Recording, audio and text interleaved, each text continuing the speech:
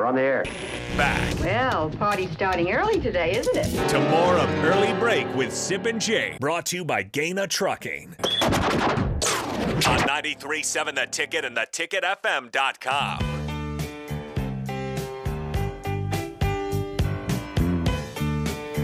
College basketball is underway. Sip in Nebraska begins their season at 1-0 with a win over Maine. Last night at PBA, 79-66, the final score. The Huskers play UNO or Omaha on Thursday, who just were competitive down in Kansas but lost to the Jayhawks.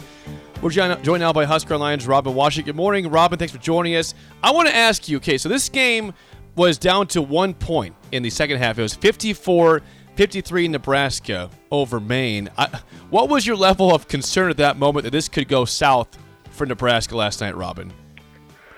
Well, given how two of the previous 3 years Nebraska loses that game, they've shown a tendency to fall flat right out of the gates, and that looked for a bit like this might be more of the same, where the offense went cold. The other team somehow became the Golden State Warriors and was knocking down every single three that they shot. And, everything.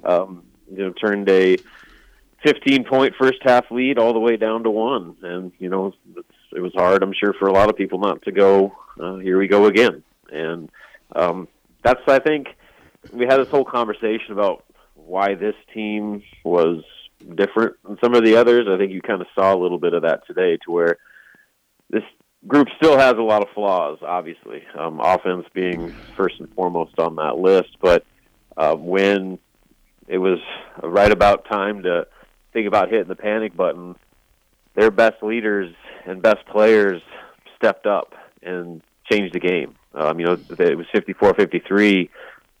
Emmanuel Bandamel single-handedly blocks a shot on one end and gets it down on the other end and takes it in for a bucket just to kind of settle things down. And that sequence is one that Fred Hoiberg called maybe the play of the game. And you follow that up, Sam Griesel kind of takes the game over in the second half, scores 18 of his 22 after halftime, had 5 of his 8 rebounds in the last, 8 minutes of the game. Got to the free throw line, or drew 8 fouls, and got to the free throw line 6 times. So, those are the types of things that your leaders and your best players have to do in that situation. And Sam Griesel, Emmanuel Bandamel, and obviously Juwan Gary as well, all stepped up to the table and turned a potential disaster into a double-digit win. And, there were some comments in my Twitter feed last night that I agree with, that, last year's team probably loses that game.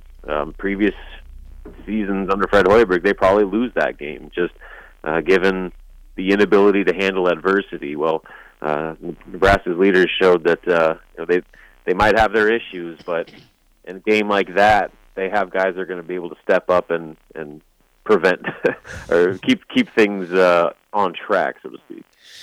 Robin Washut joins us from HuskerOnline.com. Jake knows I always fixate on this. I'm interested. How was the energy in the arena? What was the crowd like? They listed it 12,000 plus. What it looked like? I don't know if it was that. What it looked like you? What it looked like to you, Rob? It's typical Nebraska basketball crowd. It wasn't. There was not 12,000 people there. I'll tell you that much. They might have done the ticket sold number there, but yeah. I'd say probably closer to maybe about 7,000. And it was good. It wasn't anything that there was a palpable buzz or anything like that.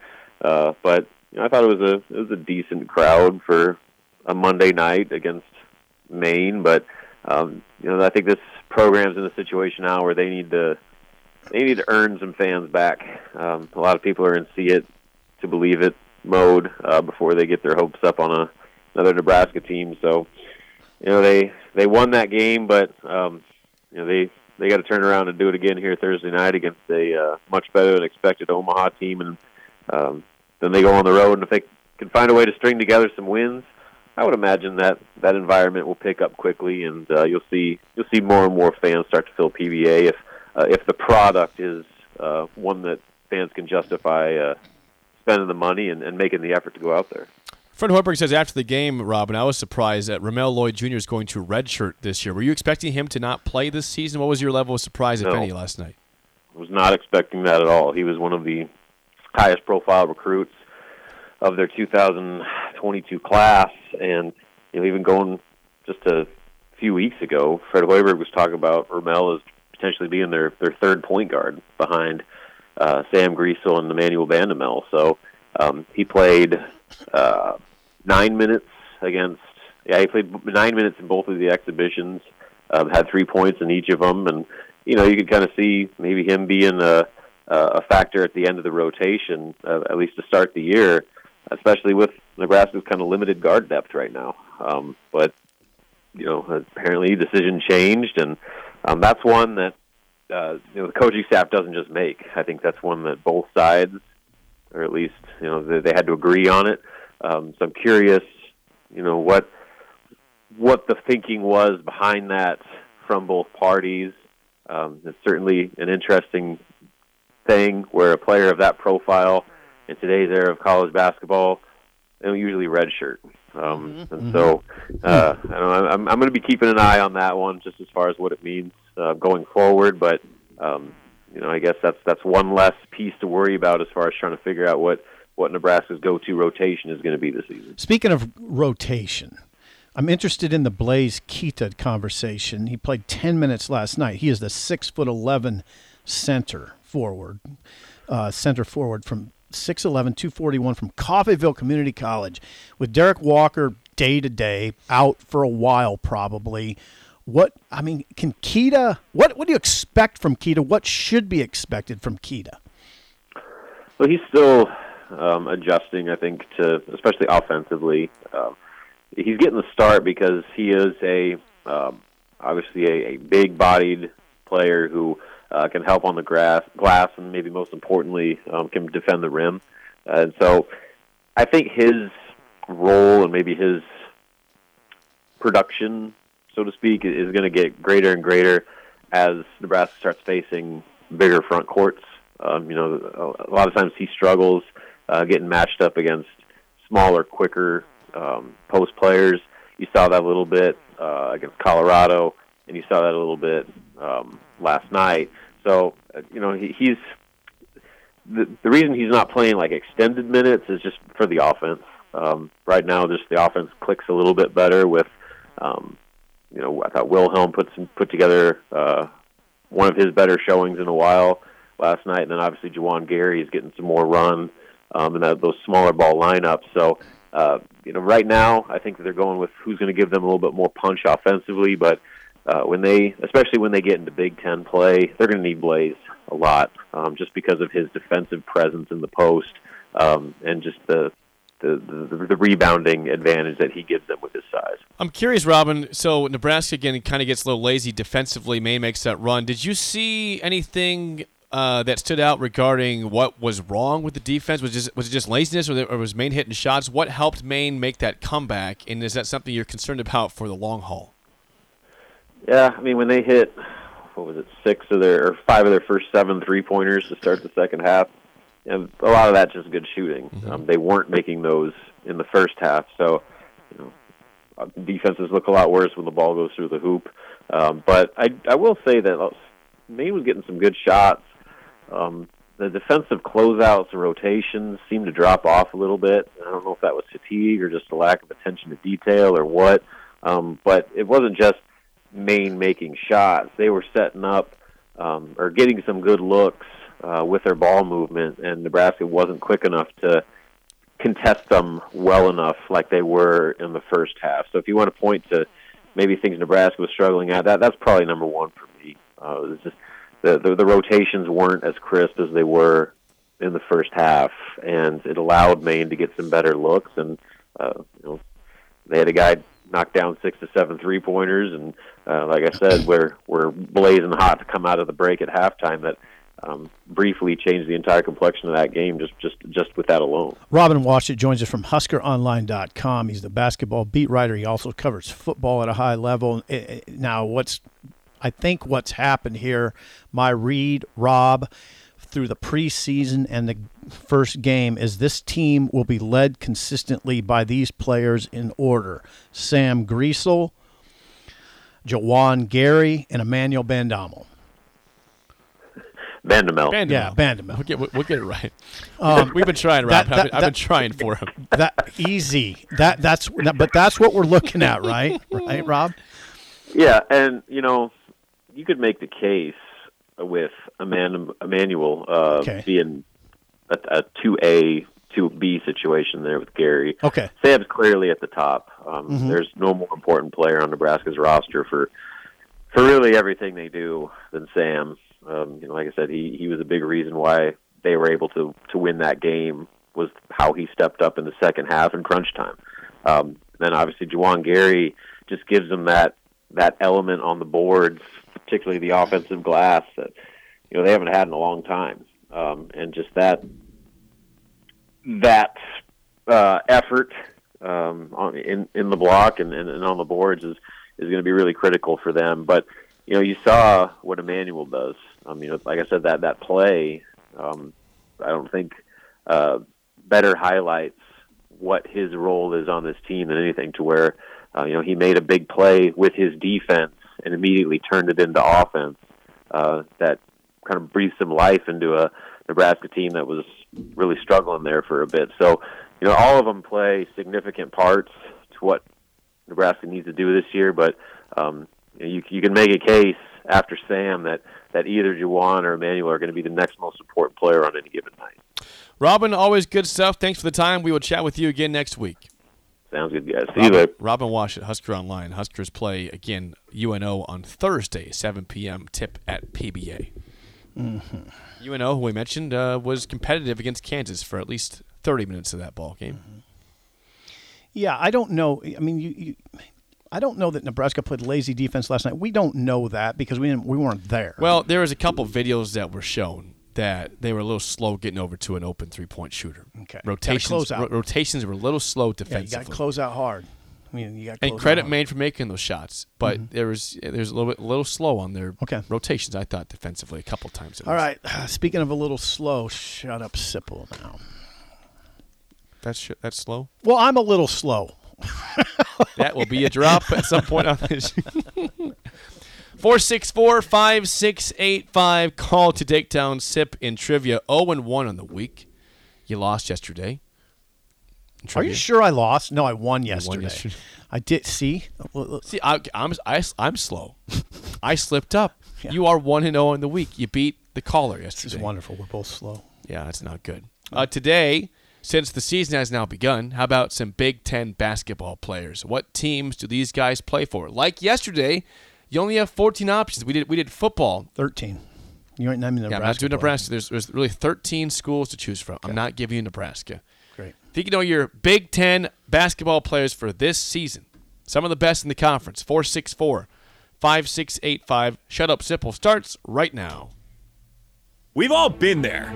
You're listening to the radio, and then that rage starts to grow inside of you. It starts to consume you. It gets to a point where you just want to yell, "Shut up, Sipple!" No, sorry. I'm sorry. Well, here's your chance. It's time to shut up, Sipple. Call now to play. 464-5685. Shut up, Sipple. Brought to you by Bagels and Joe.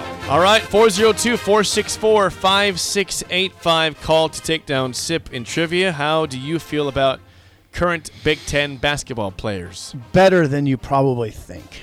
All right. Well, who's our caller? If you're playing, you can hear us. Who do you have here today? Can you hear us, caller? Who do we have? You heard it. You heard a voice. I think there. he freaked out. Or she. Usually there's a producer to answer the call, but it's still just me. Or she. That would be, you know what? If it were me calling and I heard your voice suddenly in my phone, it would be a little disconcerting. Well, I gave a little time to hear us on the phone. Yeah.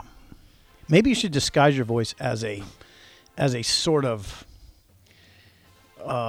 garden variety producer. What's that voice? I don't know what that even means. Garden variety producer. Well, I mean standard producer voice. Do it. Okay. Well, we got Nick here. Nick can maybe answer a phone call. Nick, yeah.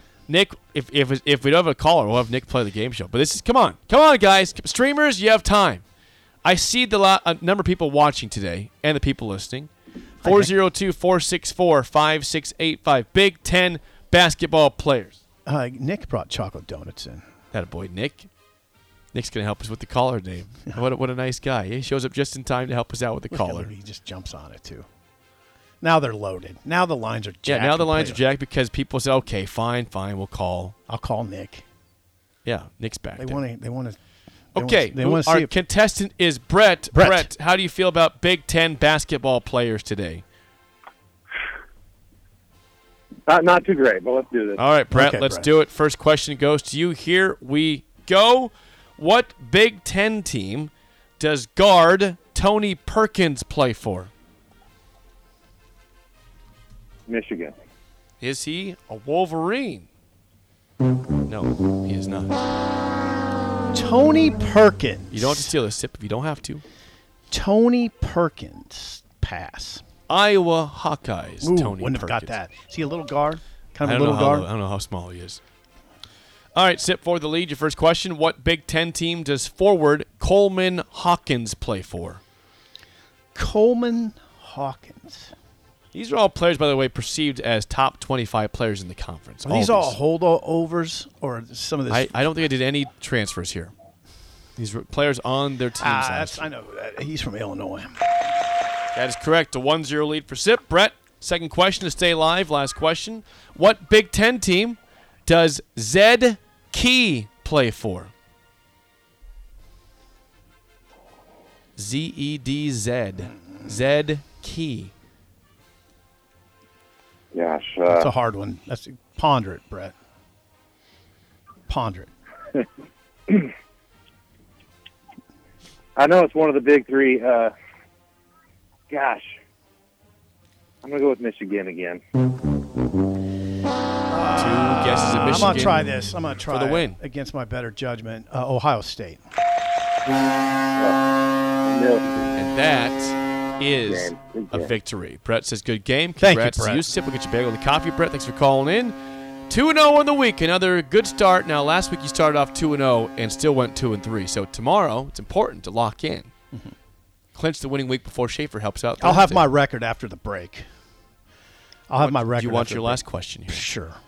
What Big Ten team does forward Dante Scott play for? Oh, Dante Scott plays for Maryland. Bam. All right, last question now since you're just on a roll. Tiebreaker. Indiana's Trace Jackson Davis is viewed as a top 3 player in the Big Ten by most people. Yep.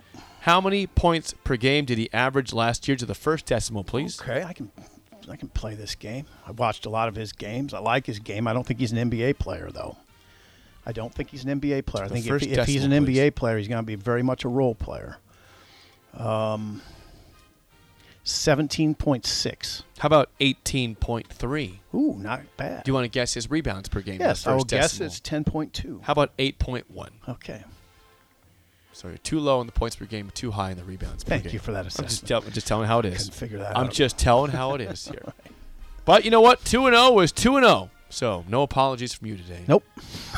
What would I apologize for? Yeah, for bad performance if you lost. Yeah, which happens. You have apologized to the fans before. I have.